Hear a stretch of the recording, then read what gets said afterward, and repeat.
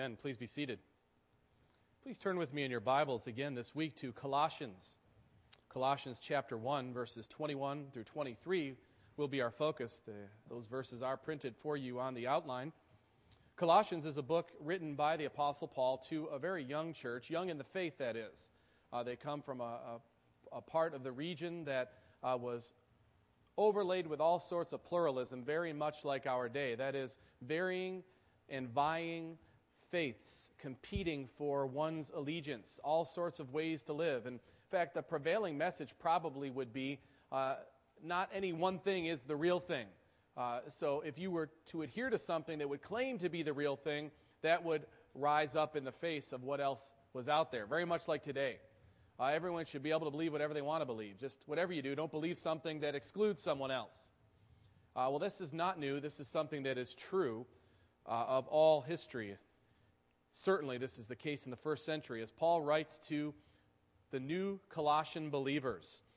Remember the context. He salutes them with reference to his apostleship, his authority, but also reminds them that they have been reconciled by Christ, and in a wider sense, that Christ has come to reconcile by his blood, his death on the cross, all things.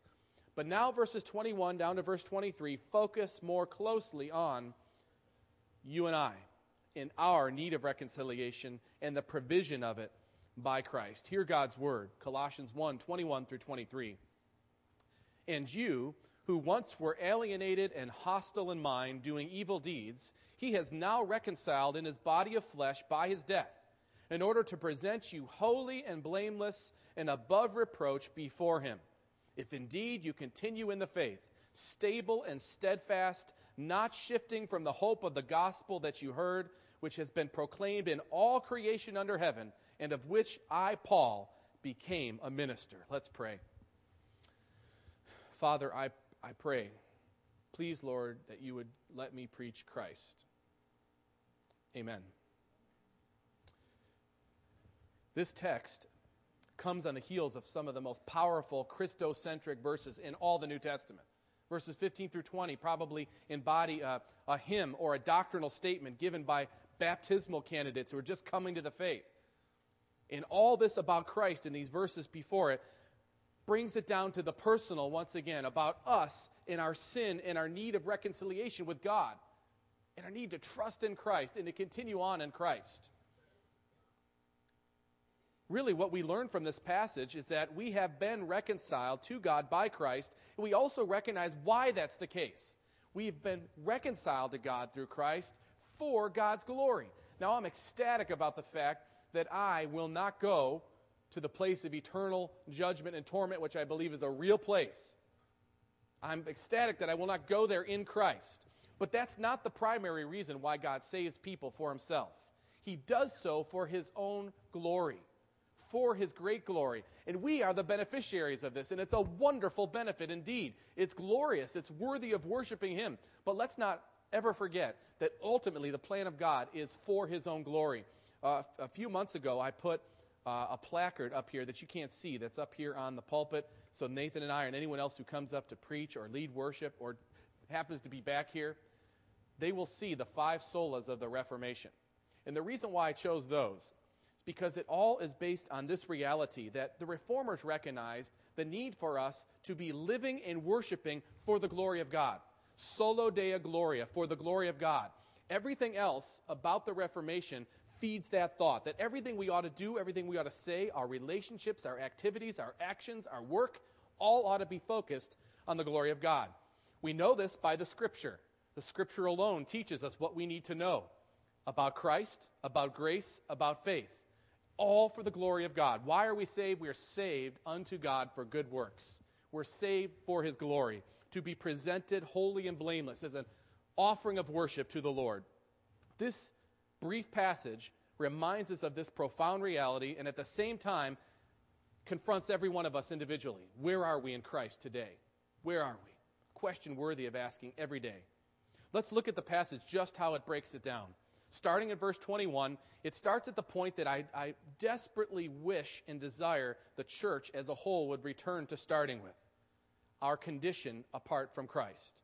I say this because I'm afraid that so much of the message, while it's not completely unchristian, but so much of the message we hear today is focused more on really the happiness that we can have in life, or the ease we can have in life. And we've gotten to the point where we've presented that at the forefront so much that people have forgotten what they truly need at the base level is salvation from their sins. And so Paul, starting here, begins with this vivid picture. Starting at verse 19, working to verse 21, follow as I read. For in him all the fullness of God was pleased to dwell, talking of Christ, and through him to reconcile to himself all things, whether on earth or in heaven, making peace by the blood of his cross. That's the general application of his reconciliation. Now, verse 21. And you, who once were alienated and hostile in mind, doing evil deeds. So he's turning from the wider work of God's reconciliation in Christ. Now he's turning to the specific believer. So the believer at Colossae may have heard the first time, as he's read the first 20 verses and thought in general way how this applies. But now, and you, who were once hostile in mind, enemies of God, essentially. Now they're perking up, and I hope we're perking up, because this is to us as well. There's two levels in which this applies to us. One, first-generation believers. The first time you ever heard the name of Christ and came to Christ, there's a sense in which you vividly understand what it means to be in hostile mind. You've had the hostile mind and you recognize it. But there's some who've always known the name of Christ. For us, all of us relate with this in this way. This is speaking about the general state of mankind apart from Christ. The general state of fallen man. After sin enters the garden, Adam falls, every human being after Adam has experienced, at least by extension, what it is to be hostile in mind. Now, praise God if you're someone who's always known Christ. And you can't say explicitly, I remember having a hostile mind towards God. But recognize you are part of mankind, and sinful humanity has been affected by this. You're part of that. And there's really vestiges in you, even if you don't recognize it, that will relate with. And I think if you think long and hard enough about it, you could see how that be a road or a path you would take if left in your natural state. But this passage begins with a very honest assessment of our condition. I call it the ugliness of our lives without Christ. And you who were once alienated and hostile in mind, doing evil deeds. Please note, it doesn't say, and you who needed a little cleaning up, or, weren't that well off, or, had some flaws. It doesn't say that in simple terms. You were once alienated, hostile in mind, doing evil deeds. Now let's consider these three designations given by the apostle here. First, it says you were alienated. Sinful mankind, apart from Christ, man is estranged from God. Now, it's not the same as being a stranger from God. A stranger would be two people milling around in a room. They see each other but don't know each other. Okay, that's two strangers. Estranged means to be put in a place of a stranger, although you were related. That's what it means to be alienated, taken apart from. You had fellowship with, but now you don't have fellowship with. It's more violent, if you will, estrangement is, rather than just being strangers. And that's what we are with God. We were once in relationship with Him as human beings, but now we're out of relationship with Him because of sin that all of us have. Out of fellowship with God, our Creator. You were, he says to these Colossian believers, you were out of fellowship with God. You were estranged. You were opposed to Him. But notice what it says. It's not that we're just alienated and off segregated from God. There's also something at work. Please recognize this, because often we think that people who don't know of God or believe in some other religion, that they're good people or they're not hostile to God. That's not what the Scripture says. Not only are they alienated, but they're hostile in mind. And so even the belief in another system is actually an action or an activity of hostility towards the true God. As devout as it looks, it's actually an act of enmity against the true God. What looks like devout religiosity is actually shaking the fist in the hand of the true and living God. You were hostile in mind, not sulking off in the corner, ostracized, but rather a person shaking their fist, wanting to attack God if they could. It means, when we're hostile in mind, that our minds are fixed against God. That fallen man stands in defiant, committed opposition to God. That's what it means, that they were alienated and that they're hostile in mind. Thirdly, it says also doing evil deeds. Please notice the way this is all one sentence. They're meant to go together. They're dependent upon one another. Hostility in mind always manifests itself in actions and activities. From the heart wells the issues of life. In other words, what's really in your heart is what will come out. And so a hostile mind towards God will, in effect, produce only that which it is capable of producing, which is evil works, evil deeds. That's the utter ugliness of man's condition apart from Christ.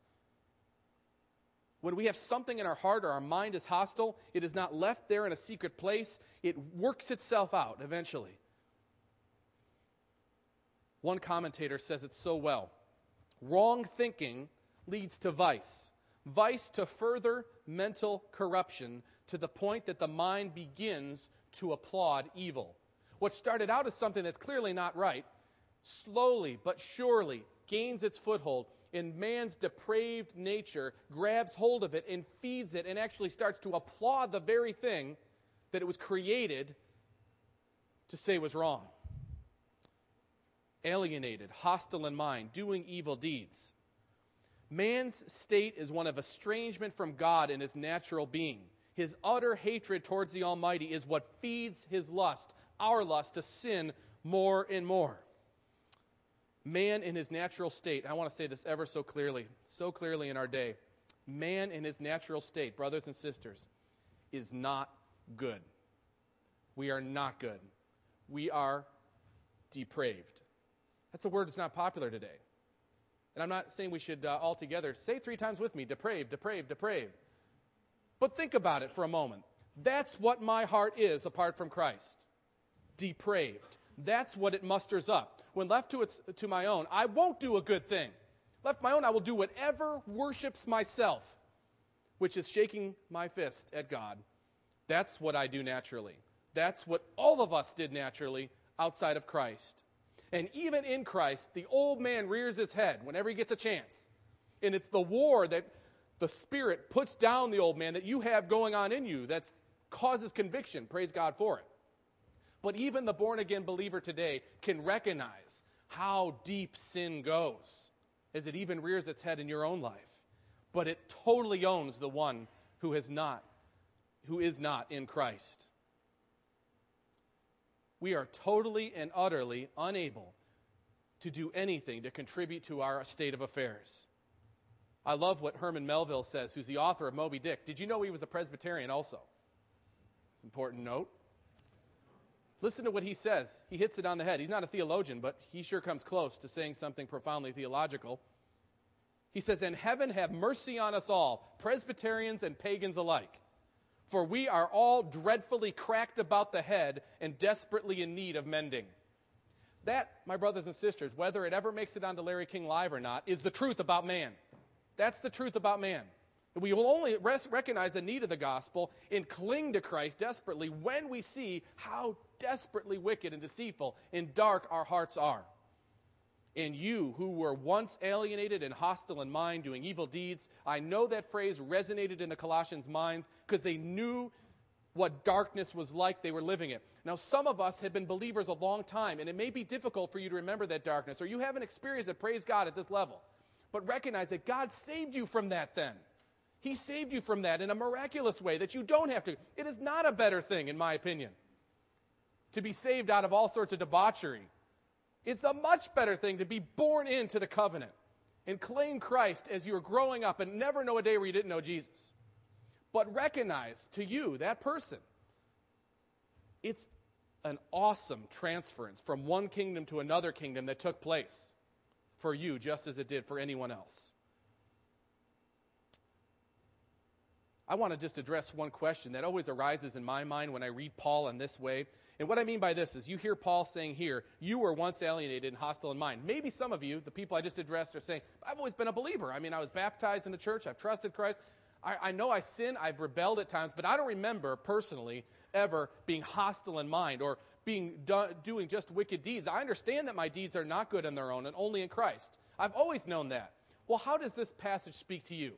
Well, this isn't the only time Paul speaks to us in this way. In Ephesians 2, he says, "And you were dead in trespasses and sins, in which you once walked, following the course of this world, following the prince of the power of the air, the spirit that is now at work in the sons of disobedience." So Paul says, in a general way, everyone in the church has some relationship to that life. He says later in Titus, "For we ourselves were once foolish, disobedient, led astray, slaves to various passions and pleasures, passing our days in malice and envy, hated by others and hating one another." Again, covenant children who've grown up confessing and professing Christ, you probably don't remember passing your days in envy and malice. I'm telling you, if that's the case, that is great grace that God would save you from that experience.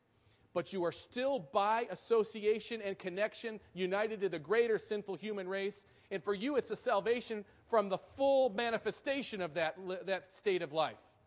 And you should give praise, too, for what you've been saved from. You're not missing something. You've been saved from something. And that's a profound reality. This is true because you remember David said about God and about salvation, "Yet you are he who took me from the womb. You made me trust at my mother's breasts." From the time of his nursing, God made David believe in him. Paul says to Timothy, "I am reminded of your sincere faith, a faith that dwelt first in your grandmother Lois and your mother Eunice, and now I am sure dwells in you as well." These are covenant children who were born and raised trusting in Christ and God's Redeemer. But for them, it is no less precious and special from what you've been saved. And for those of you who've been saved as first-generation believers, you know what darkness is. You know what alienation is. You know what it is to be hostile in mind. You know what wicked deeds are. You know, brothers and sisters, when I think of wicked deeds, you don't have to turn on the TV very many weeks to find that, don't you? How about this week? Was this not one of the worst that you've seen in recent times? When you think back to what happened in Colorado in that school with a madman shooting down these kids, these girls. This congressman who has acted as he has acted in such a wicked way. And even in the midst of all this, in this school in Lancaster, Pennsylvania, where there's another terrible shooting. Listen, these are not because someone has a disorder. This is not because someone is ill or someone's sick. This is because they're totally depraved and apart from Christ. That's why they didn't do it because they were oppressed. They didn't do it because they were hurt when they were a kid. They did it because they were acting out of who they are as depraved human beings. And there's only one person that changes someone, that's Christ. And even the Christian will battle what wells up in them to try to feed the natural man. It is a battle raging within us. And you know what? I've come to the conclusion in my life, and I remember distinctly, brothers and sisters, distinctly thinking, especially as a young believer, that there were definitely sins I would never commit. I distinctly remember sitting in college, listening to people talk or hearing about this or that minister falling or this, thinking that would never happen to me. I know these are issues that will happen, that I'll struggle with. But these are issues that no way. Where I've come to now is this. There are sins that I don't think I'm as prone to, but I definitely think I can commit them. If I think of them, I can commit them. That's the fact of how wicked and dark we are. I always was bothered by what Paul said. Christ came to save sinners, of which I am the worst, he says. Now, wait a minute, Paul, go easy. You got a basilica named after yourself, a huge one, multi-billion-dollar building. Certainly, you are not the worst of sinners. Paul, think of all the people that thought of you and what they thought of you. The holy apostle you're called. Why would you say that you are, in fact, the chief of sinners?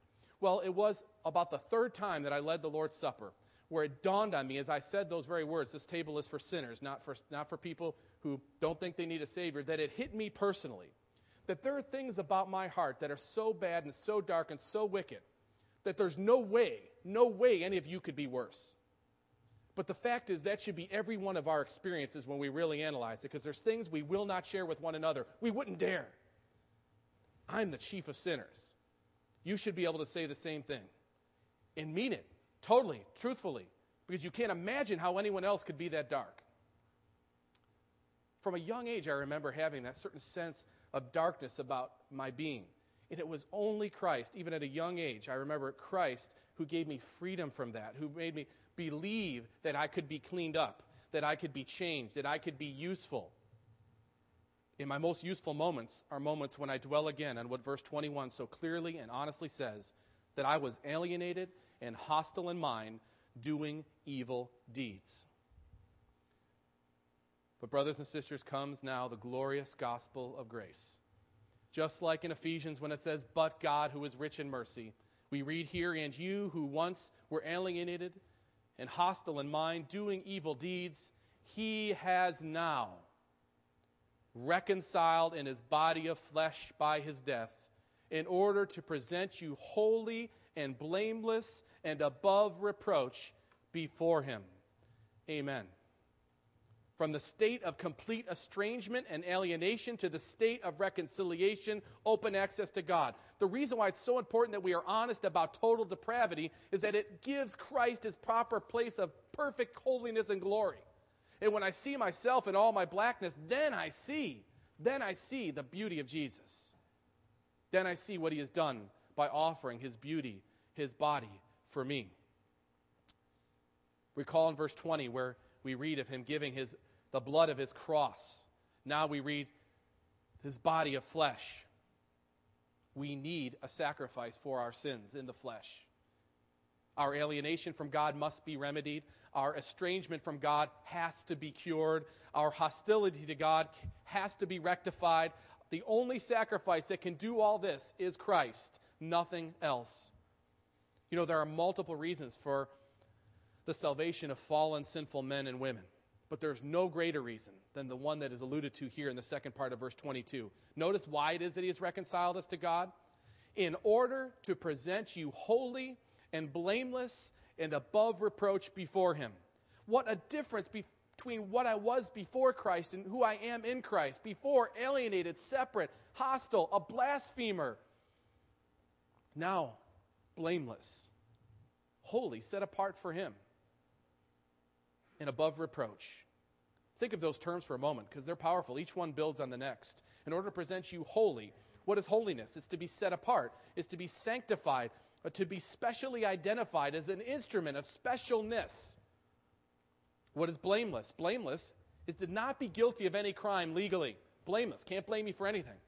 What is above reproach? This is the one I like the most. It means you're unaccused or not able to be accused. You know, there's always that kid that didn't do it, but he just looks like he did it. I was one of those kids, you know. No one else knew it. Let's blame Tony.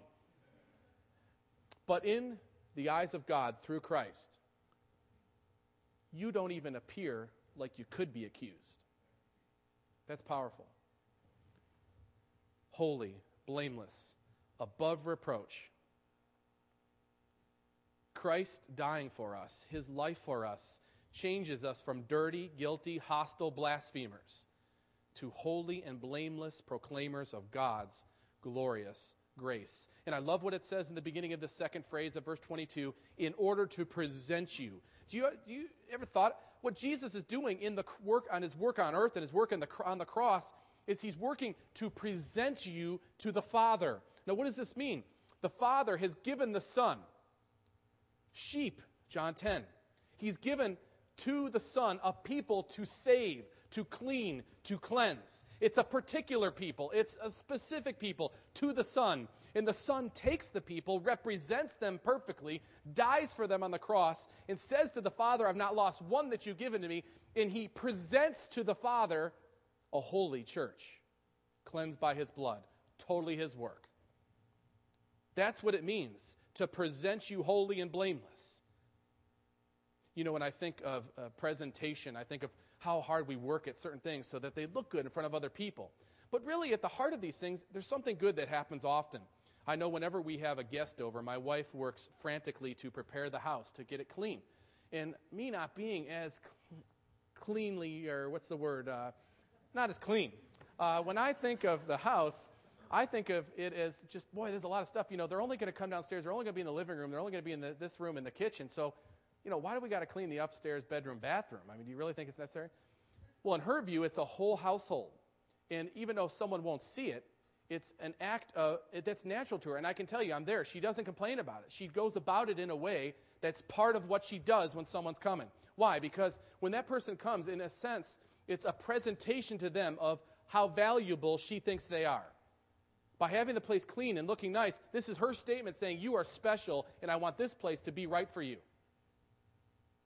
When the Lord Jesus takes the church, he cleans us up by the blood of his cross. Perfectly. There's not a little blemish left. There's not anything. Perfectly.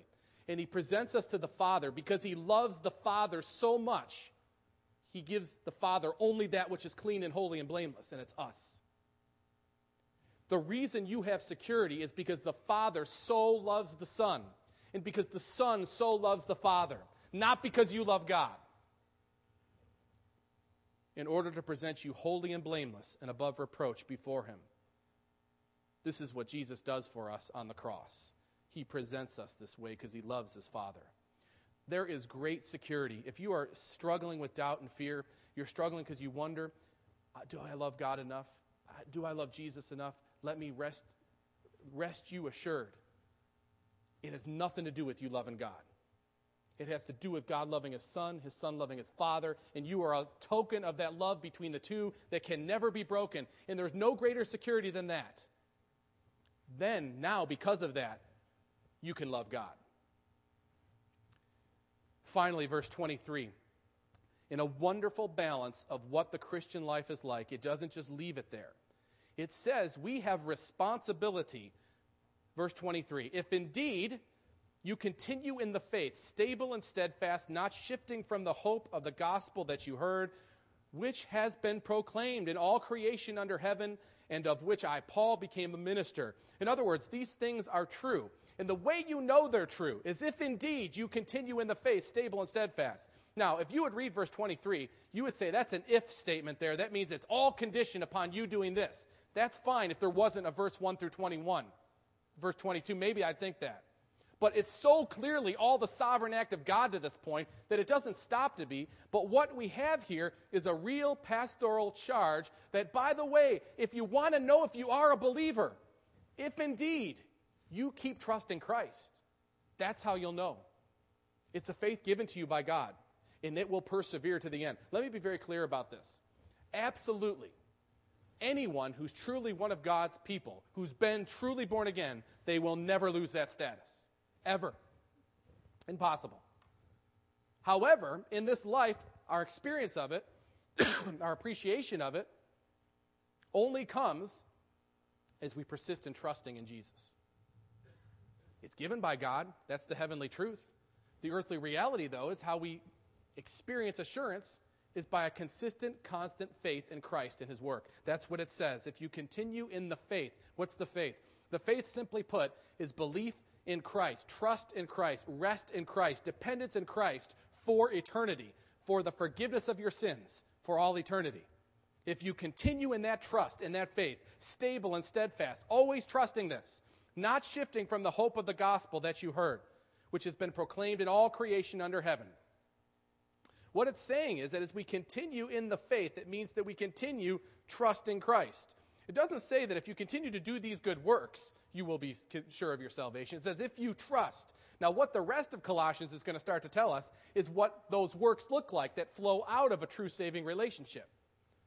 But please recognize, what my encouragement to you consistently must be, and to myself, is to always trust Christ for salvation.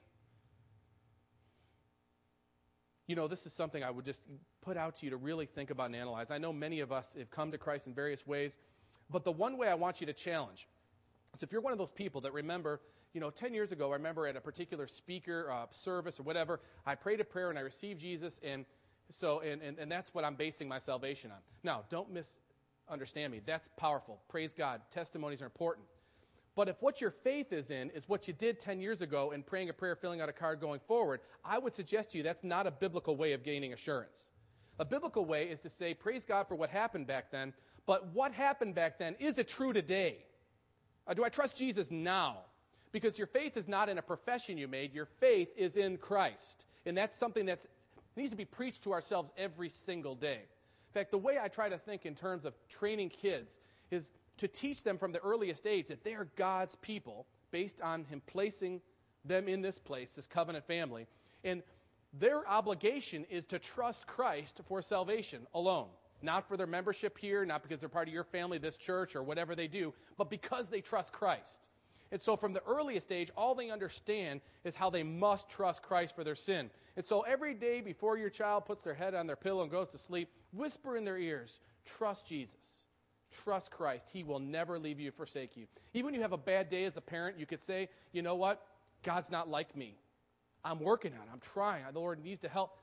But God will never leave you, forsake you. He trusts.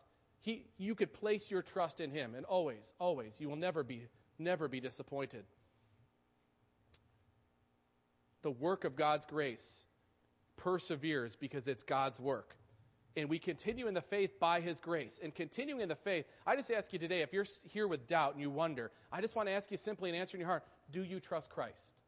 Do you trust Christ? Now, maybe you're miserable right now because you're in sin. You know you're in sin. You're God's child, and you're rebelling, and He's causing gracious conviction to come upon you. That's a good thing. Don't stay in it. Respond to the repentance He has granted.